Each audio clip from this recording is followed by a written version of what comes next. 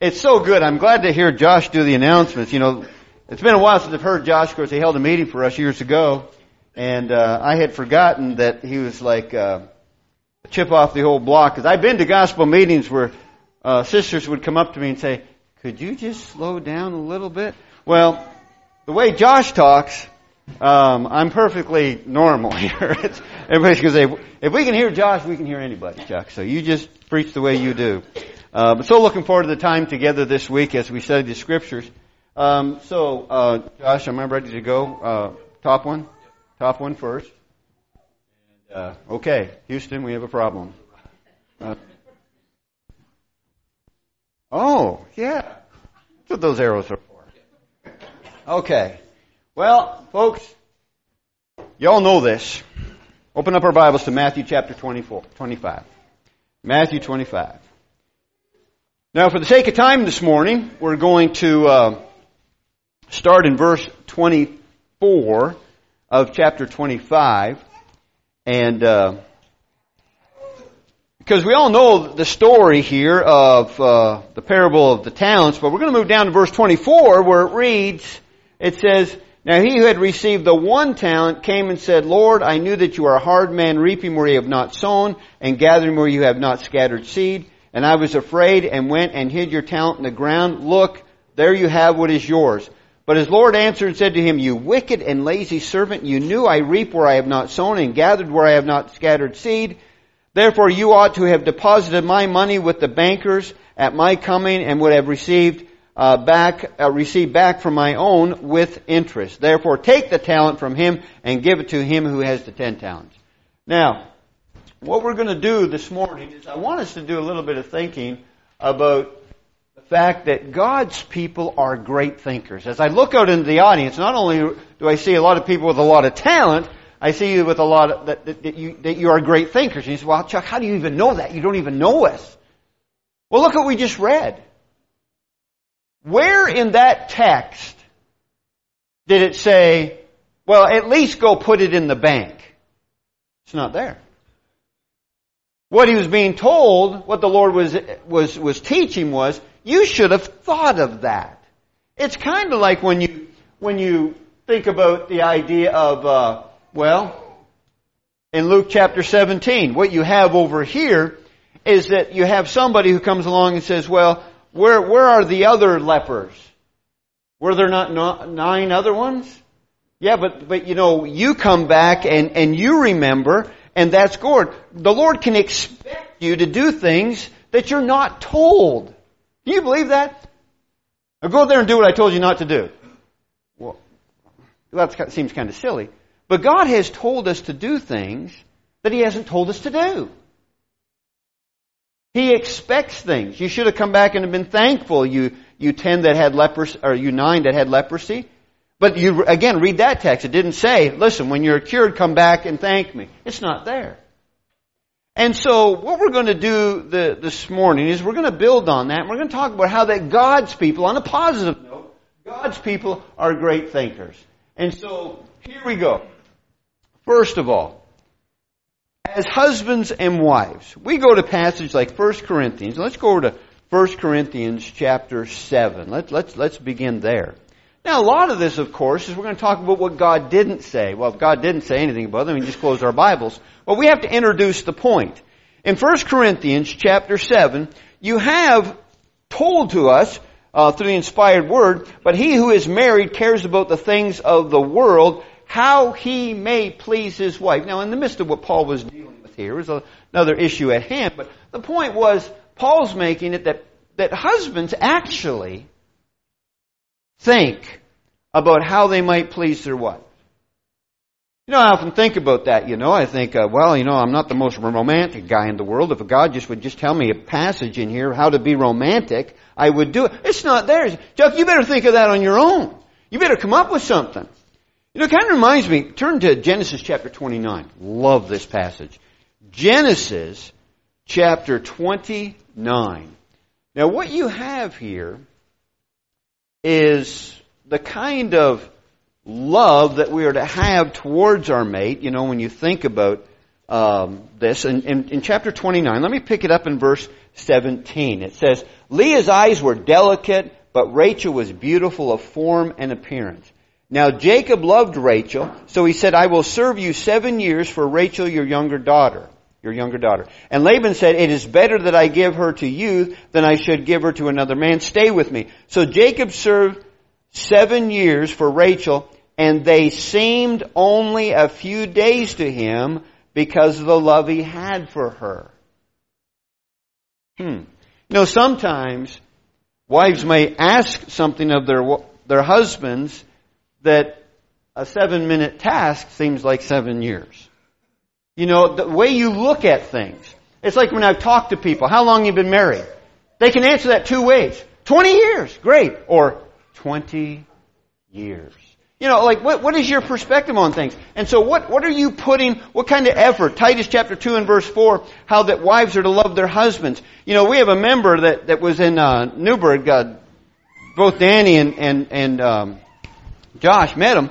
But Tony he just made life miserable for us husbands because his wife would say to all of us, look what Tony did for me for Valentine's Day. Look what Tony did for me for our birthday and our anniversary. And we're kind of like going, Tony, you're killing us, man. But the point is, what about you? What about you? My brother called me up one day and said, my wife left me. My physical brother called me up one day and he said, my wife left. And I said, oh. He goes, I should have seen it coming. Because I had been ignoring her. I had been ignoring her. And so, you and I have been blessed with all kinds of talents. You don't even realize it. But you're a great thinker and you can think about doing the things that God wants you to be as a husband and as a wife. He wants you to think about those very things. It's easy for us to just say, well, I just buried my talent. You know, I married you, didn't I? You know, or, you know, the old joke, you know, I told you I loved you the day I married you. When it changes, I'll let you know. People laugh at something like that. I'm thinking, wait a minute. We have to put forth the effort, and we don't want to just go and bury our talent and just say, you know, here it is. Well, you could have at least put it in the bank. You could have at least done this. You could have at least done that. Have we stopped thinking? But God's people, by the way, God's people, Christians, they're like Noah. You know, God's going to call on somebody to build an ark. Okay, who do we got down there that's a great ark builder? Who's got a reputation of been building the best fleet around? Called him to do something he'd never done before. God has called you. Guess what? I was never a husband before I got married. I wasn't. And my wife was never a wife until she got married. So God is calling you now. Now you got to be a husband. Well, I've never done that before. Well, what am I supposed to do? Think. Think. I'm going to tell you how that you are to love your wife. Ephesians chapter 5. Just like Christ loved the church. I'm going to give you examples of the kind of life, the love you're to have. Like we just read, those 7 years seemed like nothing. Because of the love and the compassion they're to have. And I'm going to tell you folks, you have to work at that. You have to think about what you can do. And I need to take that lesson to heart also. Or have I just been one that wants to bury my talent? We have a member. I'm going to talk a lot about Newburgh because I'm just new in St. Louis. But when I went to Indianapolis, one of our members said, why don't you stay with my mom and dad? Okay, so I stayed with them. And so I'm sitting around the kitchen table with them, visiting, and the wife is going on and on and on about this coworker she loves to work with. And I'm thinking, your husband's right there. And she's going, I really like this guy. You know what she said? She said, what I like about him is he always talks about his wife. That's what she liked. So what about you? When people are around you, men, what kind of impression do they get of how you feel about your wife? Wives?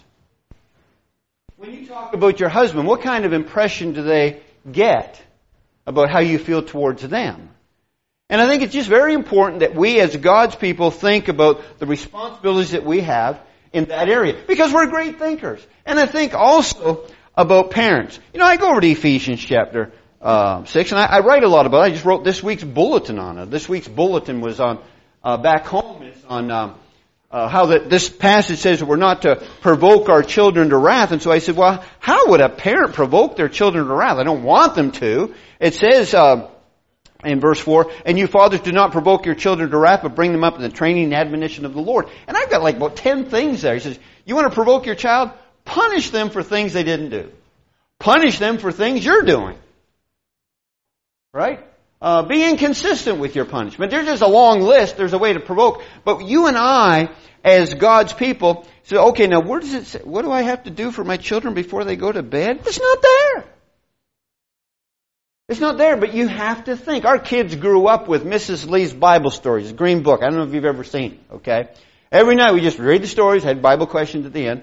I'm not saying you have to do that. My point is, as parents, you need to bring your children up in the nurture and admonition of the Lord, and you have to think about that. I love going to meetings, and I'll be staying with some family, and they'll say, Janie, come here, tell Mr. Chuck the kings of Judah and Israel, and she'd rhyme them off there, and I'd look at the parents, great, did she? You know, and the point is, there's just a lot there to remember. But the fact that they're wanting to encourage their kids, they get into the car. How was Bible class today? What did you learn about?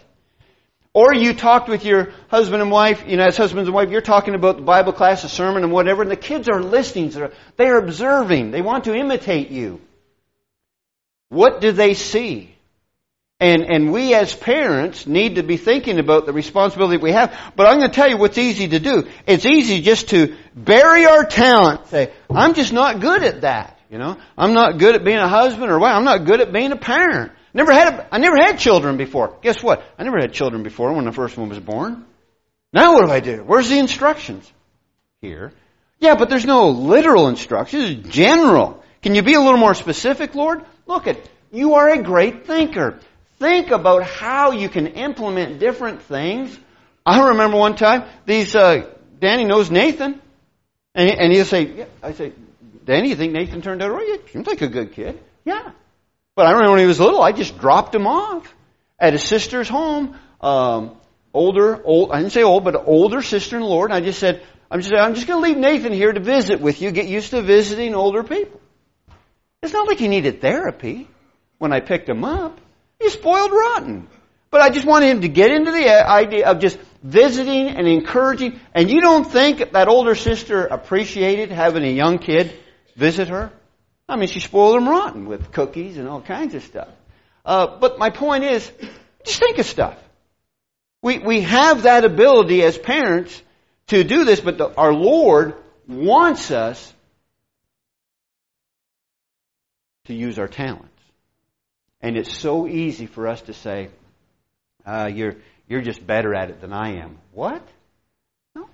No, you can apply those principles and it would just be so easy. I mean, I'm not going to tell Debbie, well, I'm no Tony. I'm not going to do that for our relationship. You have to work at things, and it's the little things that you do that the Lord wants us to be mindful of. And when we go back to our opening text in Matthew chapter 25, you could have at least put it in the bank and got interest.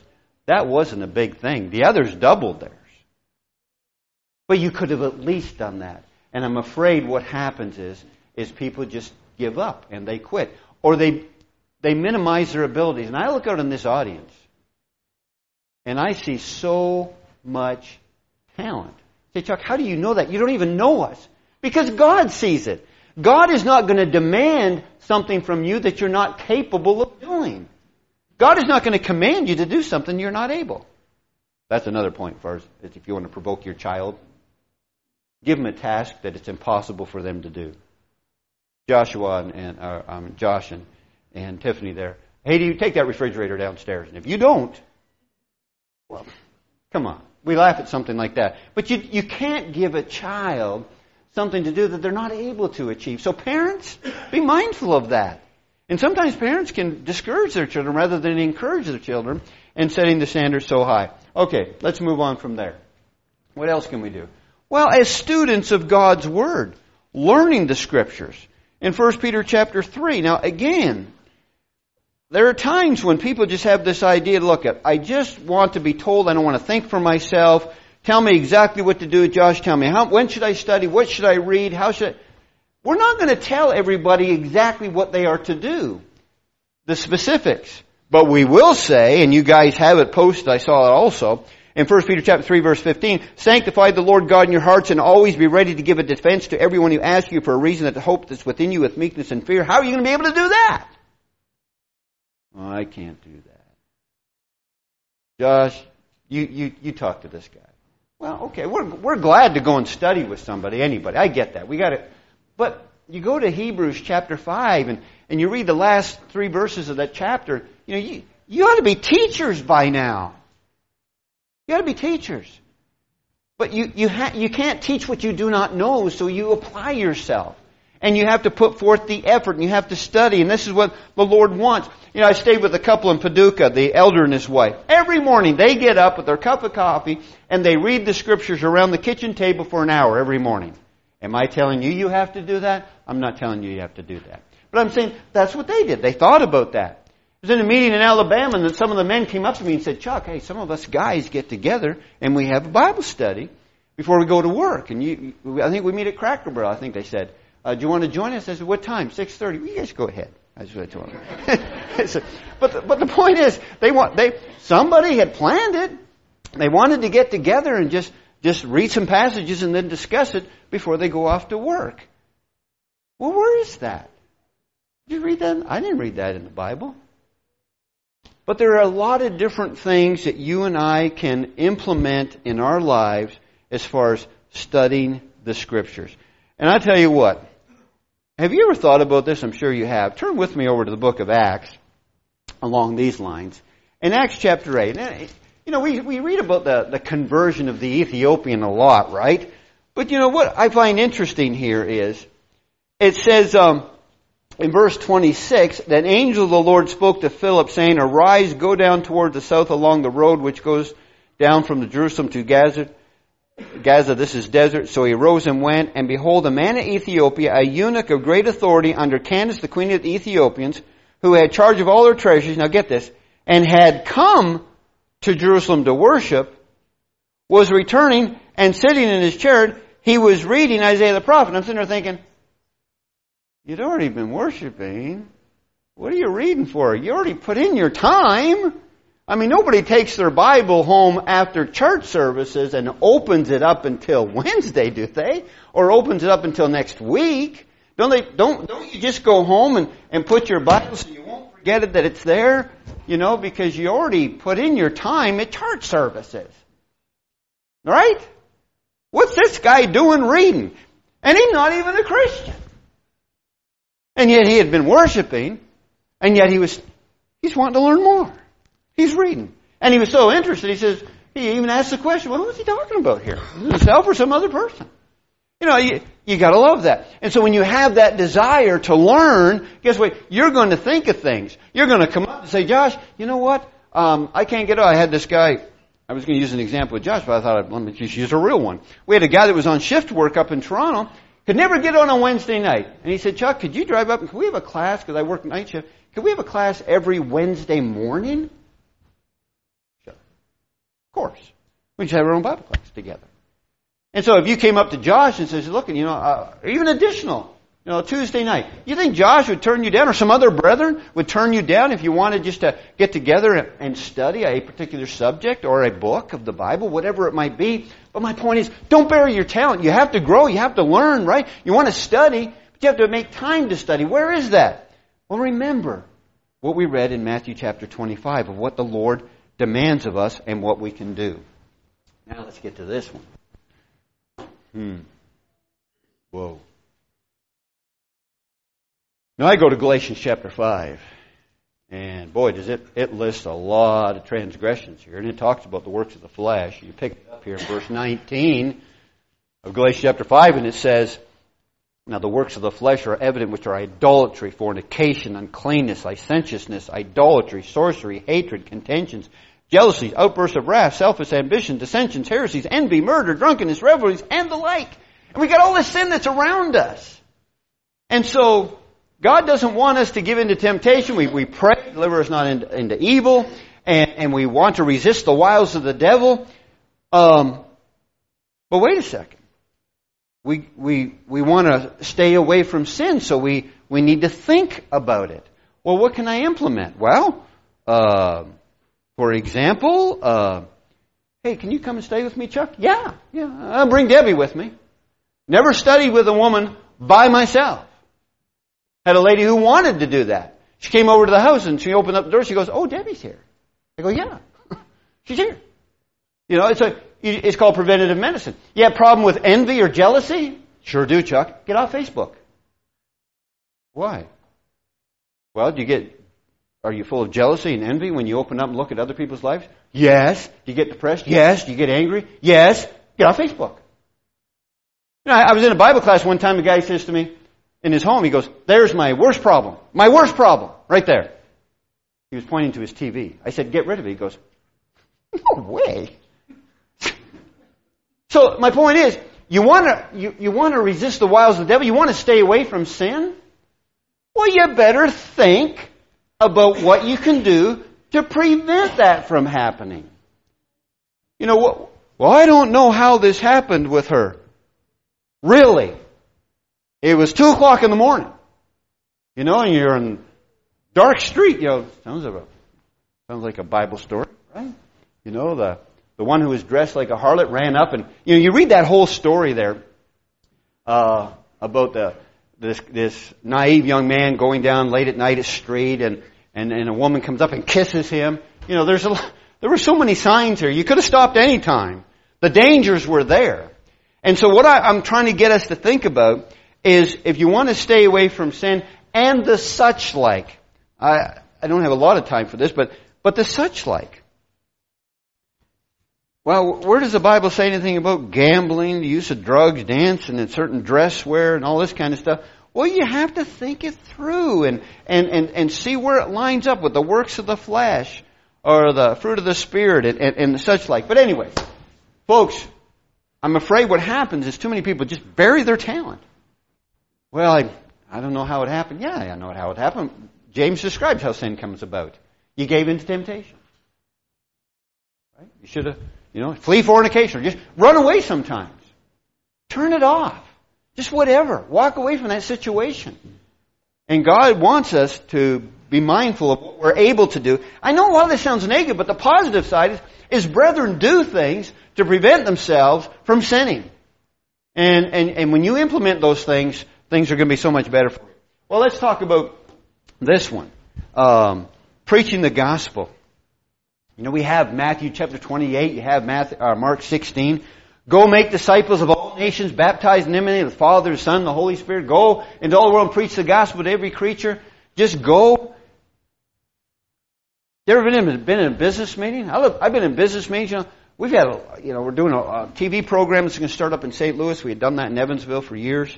Live radio program. We just mailed out coupons in people's homes.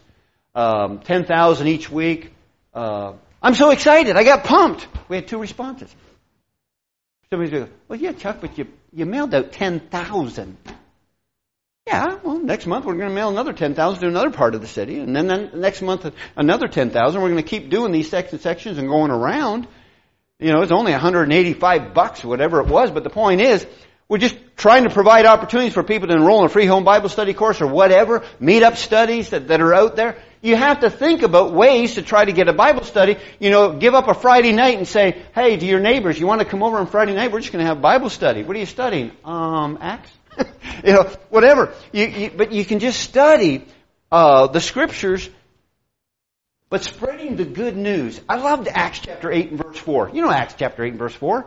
Acts 8 and verse 4 is they were very persecuted Christians, and as they were scattered, they went everywhere preaching the word. They were being persecuted, guys. I'm going to tell you, if I'm going to flee, if Debbie and I have to just up and leave St. Louis, what's my priorities? Food, shelter, clothing. I've got some priorities here. Well, I'm not saying that they weren't interested in taking care of those things, but they went everywhere preaching the word. They wanted to spread the gospel. And you and I do not need to bury our talent and say, "I just don't know how to do that." I've seen older members of the congregation just walk across the hallway and invite an older member into her little apartment and had me teach. and have this older person say, well, will you go teach my daughter-in-law out in the country? And we went and did that. And when we went out in the country, a neighbor came over to use her phone because she didn't have a phone and said, what are you doing? We're having a Bible study. Well, you have a Bible study with me. And it just went on and on and on. But the point is, you just have to be interested in spreading the gospel of Jesus Christ. And when you're interested in doing that, you'll try anything and everything. And if I get into a business meeting and somebody says, no, I don't think we should do the radio program anymore, I go, well, that's great. What do you suggest? No, nothing. That's like a guy in the back seat. You're not turning left, are you? Oh, I'm sorry. You want me to go right? No. You don't want me to go left? No. Well, which way you want me to go? I don't know. So you got the naysayers out there. But I'm just going to tell you something. Our job is not interested in the results, is it? He said, go on over and preach the gospel. We're just to plant and water. God gives the increase. That's what we told the Corinthian brethren. And so I just want to keep spreading and spreading and spreading and spreading. I get excited about it. You and I can think of different ways to do that, is my point. We need to respect the authority of the Scriptures, of course, but we need to focus on getting the Word. Last one, and the lesson is yours. I love this. Remember in Acts chapter 9? When I say the name Dorcas, does anything ring a bell with you? Well, let's just go over there to Acts chapter 9. Acts chapter 9. In verse 39 it says, and Peter rose and went with them. And when he had come, they brought him into the upper room, and all the widows stood by him weeping, showing the tunics and the garments which Dorcas had made while she was with them. But Peter put them out and knelt down and prayed, and turning to the body and said, Tabitha, arise. And she opened her eyes, and when she had saw Peter, she sat up. Well, what's your point, Chuck? Do we all got to make garments for the widows around here? Is that what we got to do? I mean, is Josh going to have widow garment night? I mean, is that the plan here? We all got to get sewing machines? Is that what it's... No, the point is, he's not saying... We're saying here was somebody who was thinking of a way to help others. I've been at places where a college student comes in and an older member shakes their hand and goes, so good to see you. I hope school's going well. And the kid goes, well, you left a gift card, Olive Garden. You know, just little things people do for other people. People go to somebody's home, break their lawn, didn't even know they did it. Just little things that people do for other people, but you're not showing it for others. In other words, you're not wanting the pat on the back, but you want to do good to others. We brought it up in class today, didn't we? From Galatians chapter 6, verse 10. We do good to all people, but especially those of the household of faith. Doing good for other people and showing kindness. And it's a talent that we all have ability to do, to perform in small little ways. And I'm thinking even the younger ones. You younger kids here, I got news for you. Patty looks up to you. Different age groups look up to the next age group, and that age group looks up to the other ones. You know, just everybody's influencing other people. And you sit here and you go, well, Chuck, I don't even have any kids. People are looking up to you. Right? Grandparents, kids aren't here, around here, but you're kind of like surrogate grandparents, kind of like that. You know, but you're just thinking of ways. You say, well, Chuck, I need specifics. You know, give me a book, chapter, and verse. That's what I was raised on. Show me where I'm supposed to take soup over to a sister who just had an operation. Where's that in the Bible? Well, you could have at least put it in the bank. Not the soup, but the point. You could have at least done that and got interest. And for you and I, God's people, that's what I love about them. God's people are just great thinkers. I'm sure a lot of you here could give your own personal stories about that very thing. But Debbie and I traveling to Kentucky, visiting an elder, and he says, give me your keys. Takes my keys and runs off. And I said to his wife, I said, what's he doing? Oh, he saw one of your tires was bald, and he's just going to go change it. Really? He goes, yeah. Wow. Nice. Was in the hospital in Benton, Illinois, and to this day, I don't know who paid the bill. I'm just telling you, I just don't know. I know somebody paid it. I may have some guesses, but I don't know. But my point is, little things, big things, whatever it might be, you and I have the ability in doing good unto others by not bearing our talent. And so, obviously, you and I have been called to do something that you've never done before. Become a Christian. When I became a Christian, and many of you became Christians, you did something you had never done before. But yet God expected you to obey that gospel. Why? Because you're able to do it. But you have to gladly receive the Word. You have to have that desire. I think Josh wanted me to do that when I was completely done.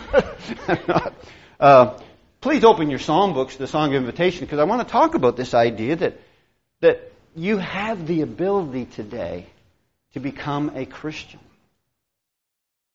And where's the verse that says, get out of the pew, walk forward, and sit down here? It's not there. You might be shy that after services you might come up to Josh and say, I've been thinking about it. I want to do it now. Okay? Or can I set up a class? I've got some other questions that have been weighing on my mind. I think I'm ready. I'm not sure I'm ready. Maybe I am ready. Who knows? You just got some doubt. We open up the Scriptures. We can just help you get over that little bit of a hump there. But you have that ability. Seriously, you don't want to bury your talent on that one because you'll miss heaven. And we want to help you to become a child of God. So if you're willing to obey the gospel this morning, willing to confess your faith in Christ and repent and turn and follow Him, and be immersed in water for the remission of your sins, be baptized into Christ, we're here to help you. And if you're a child of God that's gone wayward, how did that happen? Well, it's obvious. You did bear your talent. You refused to do the things that God expected you to do. But you can come back, and we're here to pray with you and pray for you. If we can help you in any way, let it be known as we stand together and sing the song that was announced.